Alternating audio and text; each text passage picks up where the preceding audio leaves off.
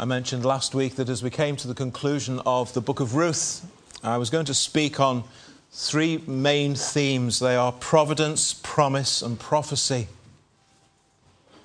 Let's consider providence, by which we mean the way that God's hand has clearly been at work as we've been looking at the story of this family during the time of the judges in Israel. All kinds of things have taken place, and we can clearly see the hand of God at work.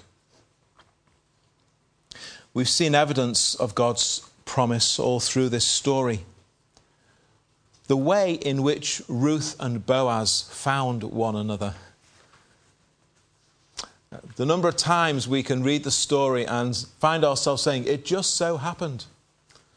It just so happened that Ruth went to glean in the field of Boaz. It just so happened that while Ruth was in the field, Boaz came along.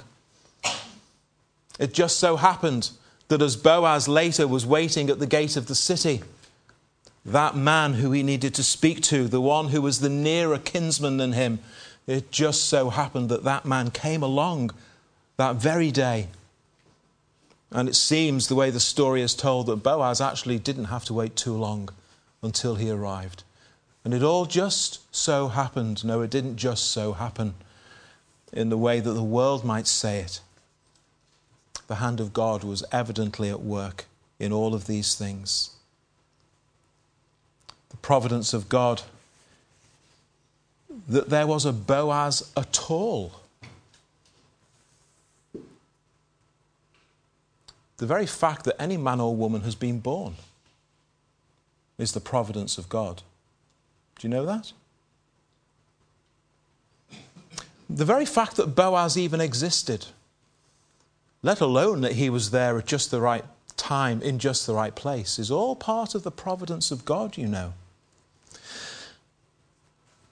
And that's something that we're reminded about in the words of the elders at verse 11.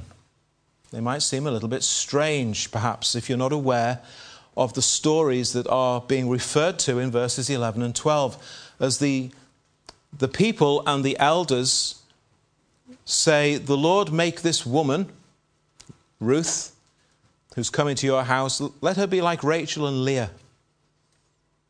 May your house be like the house of Perez. Well, these are descendants of Boaz. And they're remarkable stories. And it's interesting because in both of those family stories that are mentioned in verses 11 and 12, in those stories, if you were to go back and read them in the book of Genesis, you would discover there very stark examples of human weakness, of bad decisions, unlikely situations, but all of those things being used by God to bring about his purposes. Rachel and Leah were the two wives of Jacob. If you're not familiar with the story, Jacob, we talk about Abraham, Isaac, Jacob. So Jacob was the grandson of Abraham. Jacob was sent off to find a wife, and he went to his uncle Laban's house. And almost immediately he fell in love with Rachel. Rachel was the girl he wanted to marry. He agreed with his uncle Laban that he would work for him for 7 years for the hand of Rachel in marriage. But when the wedding day arrived, Laban deceived Jacob. Jacob himself, of course, had a name which meant deceiver, and he had already proven what a good deceiver he could be. But Laban deceived Jacob because Laban had an older daughter, Leah. Laban wasn't prepared for the younger daughter, Rachel, to become married before Leah. And so he put Leah in Rachel's place. And if you're wondering how that could possibly have happened, well, brides in those days would have worn a very thick veil over their face. And Leah was presented and passed off as Rachel. Jacob realized on his wedding night that he'd married the wrong woman. And so he struck up a deal with Laban that he would work another 7 years for Rachel. And that's what happened. So he ended up with 2 wives. But in that marriage, it was not the happiest of homes. There was rivalry between those 2 women. One of the main reasons being that Leah, the one who Jacob didn't really love, Leah was the wife who bore him the most children. But Rachel, the wife he really did love with all of his heart, she was the mother of Joseph and Benjamin. They became favourites.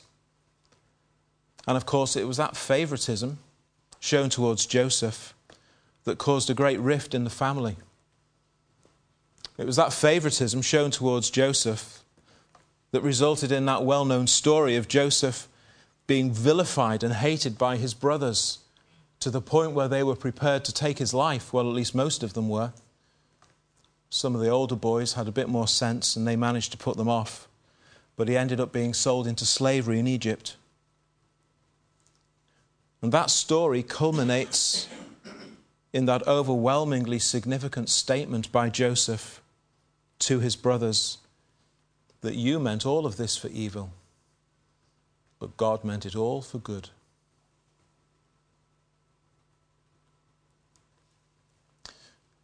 Boaz was a descendant of that family. This apparent shambles of a family was all part of God's providence, you see, to bring about his purposes and to establish the nation of Israel. God's ways are not our ways, and his thoughts are higher than our thoughts. And verse 11 records for us the prayer of the people and of the elders that God might likewise move providentially in the life of Ruth. And how God will. And the next reference in verse 12 is even more startling. The story of Tamar is both sad and dramatic. The Bible pulls no punches in recounting what happened. One of Joseph's older brothers, Judah, committed incest with his daughter-in-law, Tamar. She became pregnant, and she bore a son, whose name was Perez. And there he is recorded. Perez was the great-great-great-grandfather of Boaz. And he came from the line of Judah, which was the line from which Jesus would be born. And God demonstrates his grace in the Old Testament. And all through the Old Testament, we see magnificent signs of God's grace as he providentially overrules in the lives of his people. And Tamar, who had been abused in such an awful way by her father-in-law, was granted the privilege of being named as one of the descendants of Jesus. Read the genealogy in the opening verses of Matthew chapter 1. And Tamar is mentioned there. Because God in his grace overruled and used even a circumstance like that to bring about his purposes and to bless Tamar, that she might be remembered in such a way, and that her descendants would be those from whom the Messiah would be born. And their prayer for Ruth is that in exactly the same way that Tamar is such an unlikely subject through whom God might choose to work, that Ruth, this unlikely Gentile Moabite woman, and being a Moabite woman makes her about as unlikely as a subject for God to move like this as anyone else around at the time, that this unlikely Gentile Moabite woman might know the gracious providence of God, whose ways are not our ways, and how their prayers will be answered. God's providence. Now, we never use God's providence as an excuse for sin. But even in the lives of sinful people, even through the acts of wicked people, God can choose to work and show grace and fulfill his purposes. And in such a wicked world as we live today, that's a great encouragement to us. In some of the really mixed up lives that some of us have got, that's a really great encouragement to us. In some of the big messes that we can find we get ourselves into, that can be a big encouragement to us. That no one is beyond the reach of God's grace. That no one is beyond the reach of God being able to take them and use them providentially to his glory. The providence of God is a wonderful thing. And we see it over and over again in this story. And we've also been confronted with promises. Naomi, in verse 15, has the promise of restored life and nourishment through the birth of a son.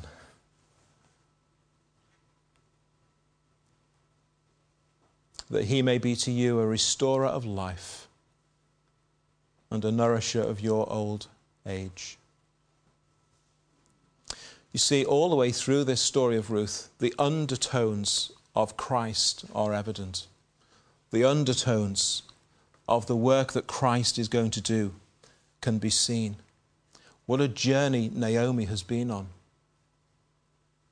Naomi could easily say that she doesn't deserve God's grace. She and her husband turned their back on the promised land, and off they went to Moab. They turned their back on the place where the living God of Israel was acknowledged and worshipped, even though at the time Israel was not in a good place spiritually. And they took themselves off to a land. They took their two boys off to a land that was full of idolatry and pagan worship of all kinds. She could say she doesn't deserve God's grace. She came back to Bethlehem destitute. And perhaps there are some here this evening who can find that, well, that kind of reflects my life really. Why should I deserve God's grace? Look at the things that I've done. Look at the decisions I've taken. Why on earth should I be deserving of God's grace? Look how destitute my life now is because of things I've done in my past. Why on earth should I be a recipient of God's grace? It's because in the Scriptures there is a promise to you and to all who will turn to Christ, that you may know that forgiveness that we've just been reminding ourselves of at the Lord's table. That there is a place in Christ Jesus, a place of restoration, a place of grace, a place of healing, a place of nourishment for the soul. You will find it in Christ, and you'll find it only in Christ. And it doesn't matter how big a mess you've made of your life, the Lord Jesus Christ can deal with it. It doesn't matter how much of your past is impacting upon your life today. The Lord Jesus Christ is able to come in and to bring his grace and to bring life, to bring nourishment for your soul if you turn to him. You see, in the Bible, all through the Bible, there is the hope and promise of life. Life restored. Life nourished. That is the hope that we find when we read through the Scriptures. And that is the hope that Christ would come to bring, to seek and save the lost, to bring life where currently there is only death, to bring hope to the hopeless, to bring healing to the brokenhearted. That was the message of Christ, and that is why he came. This little child was given a name. When I were told the name was given by the women. Maybe it was a bit like a nickname, perhaps. Obed. The name Obed means servant. Servant. Ruth gave birth to a son who was to be a servant. Why is that important? Because generations down the line from that family would be one who was born, who came not to be served but to serve. One who will be the servant of all servants, the Lord Jesus Christ. The Bible is full of wonderful promise. And it all culminates in Christ. It all points to Christ. All the promises are fulfilled in the Lord Jesus Christ. This is a story of great promise, all to be fulfilled in Christ. And it's a story of great prophecy. And it's not so clear, perhaps, if you only had the book of Ruth in front of you, it wouldn't be so clear, but we're in the wonderfully privileged position of having the whole scriptures available to us today. And when we read that family tree from verse 17, where it mentions two names after Obed, Jesse and David, if you know anything else about the rest of the Old Testament, and the book of Ruth leads into 1 Samuel and then 2 Samuel, and all these things will begin to unfold, well, you'll know that the names of Jesse and David are hugely significant in the history of Israel. This is the David who would become the great king of Israel. And then we have the full genealogy given from verse 18 through to verse 20. And we see the different generations named, beginning at Perez and running through to Boaz. And then culminating Boaz, Obed, Jesse, David. Boaz and Ruth would be the great-grandparents of David, the future king of Israel. And so there is prophecy here in these verses looking forward to that which is yet to be. And of course, all through the scriptures, we read of the one who is to be King David's greater son. And so with the value of the rest of the scriptures open to us, we know that actually this family line is not going to stop at David. Oh, how it's going to progress. And of course, this is one of the reasons why both Matthew and Luke in their Gospels record for us so importantly and so helpfully the genealogies of both Joseph and Mary, so that we can see how the Lord Jesus Christ indeed has come from these family lines in the Old Testament scriptures. I wonder, did Boaz and Ruth actually see David born? Perhaps they did.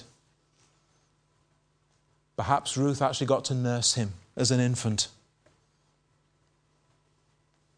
Maybe not. David was the youngest of a very large family. A lot of time had passed. They almost certainly didn't see him become king.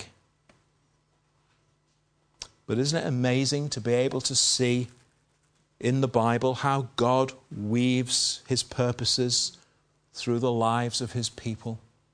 How all that he has promised to do would come. Way back in Genesis chapter 3, he's promised that there's going to be the seed of a woman. And here, through all the scriptures, God is weaving the line of this family that would eventually lead to that woman in whom God's Spirit would work, that the Messiah might be born. And God is working through this family.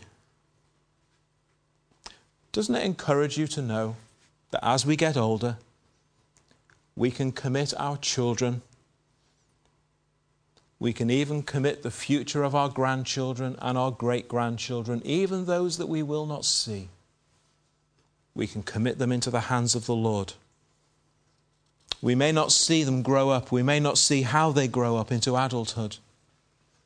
But isn't it wonderful to know that we can commit them to the Lord, that He might work in them, that He might work through them in the years to come by His providence and by His grace.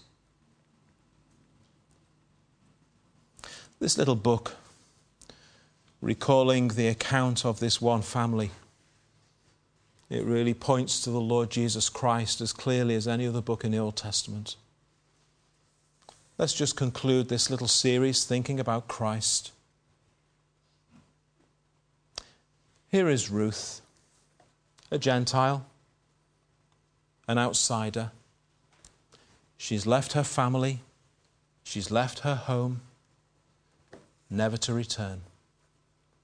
She's turned her back on her old way of life.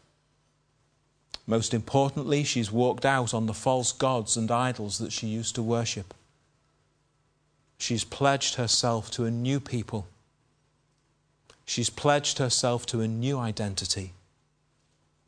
She's pledged herself and committed herself to the true and living God, the God of Israel. But how can all of this be? Because Boaz will for her be her kinsman redeemer, that near relative of Naomi's, who would come in and buy back all of Naomi's land, who would fulfill that which he was obliged to do and take Ruth as his wife. Boaz is the door by which she may truly and fully enter into Israel. Boaz is the door by which Ruth may be one of them and become part of them. Boaz is the door through whom she may have a home and a place amongst them. The stranger, the outcast in many ways, the foreigner, the Gentile, has been provided with a door in Boaz through whom she may enter into the blessings of God. And that descendant of Ruth, none other than the Lord Jesus Christ himself, would stand and proclaim, I am the door. What for? So that those who are outside, those who are lost, those who are strangers to God, may enter into blessing, that they may find in Christ a new identity, that they might find in Christ new hope, that they might find in Christ new life, that they might find in Christ a new home, just like Ruth did all those centuries earlier, pictured for us so wonderfully in this story.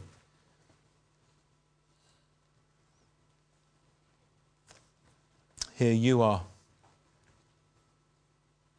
a stranger to the kingdom of God and not one of his people. Here you are, with no hope, and perhaps having turned to all kinds of idols. Of course, when we speak of idols, we tend to think of little statues made of wood or stone or metal. But an idol is anything that you put your hope in. An idol is anything that you trust in. An idol is anything that you turn to for comfort, for security, instead of turning to God. Work can be an idol.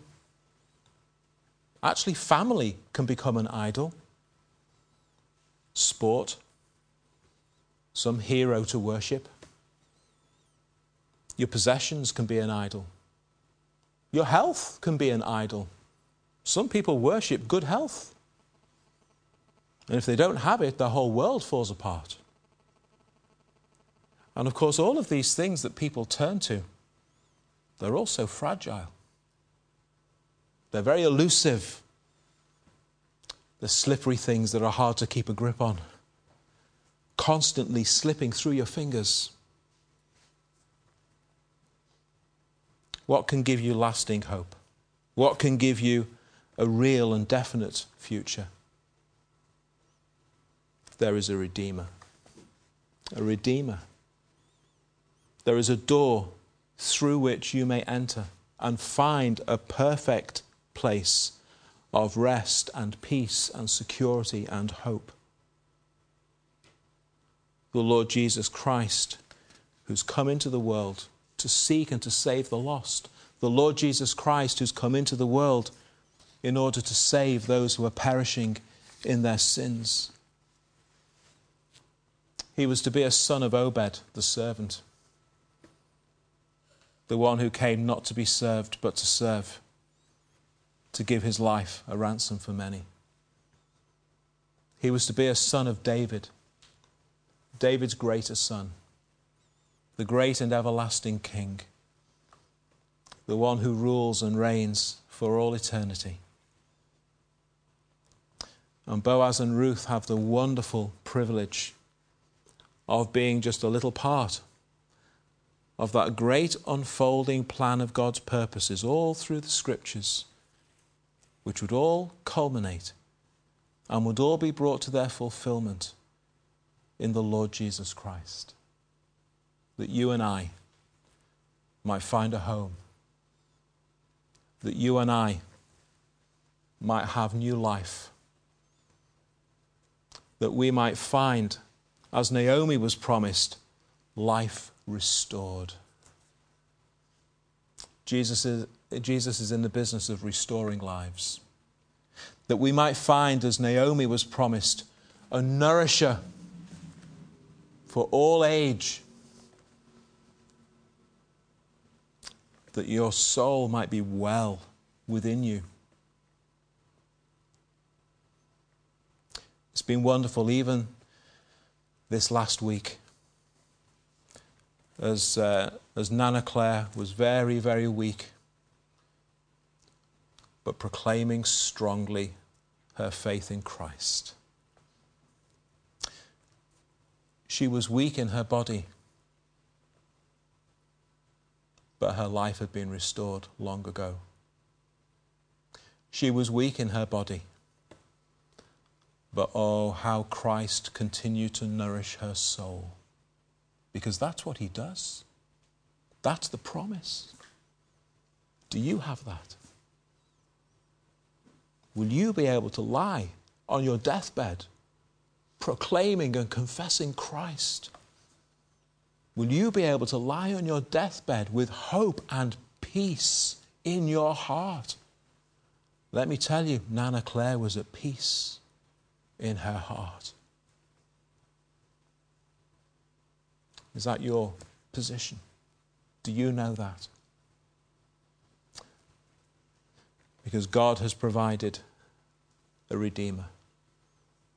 God has provided a door through which you may find life eternal, life without end, life abundant, but only in Christ.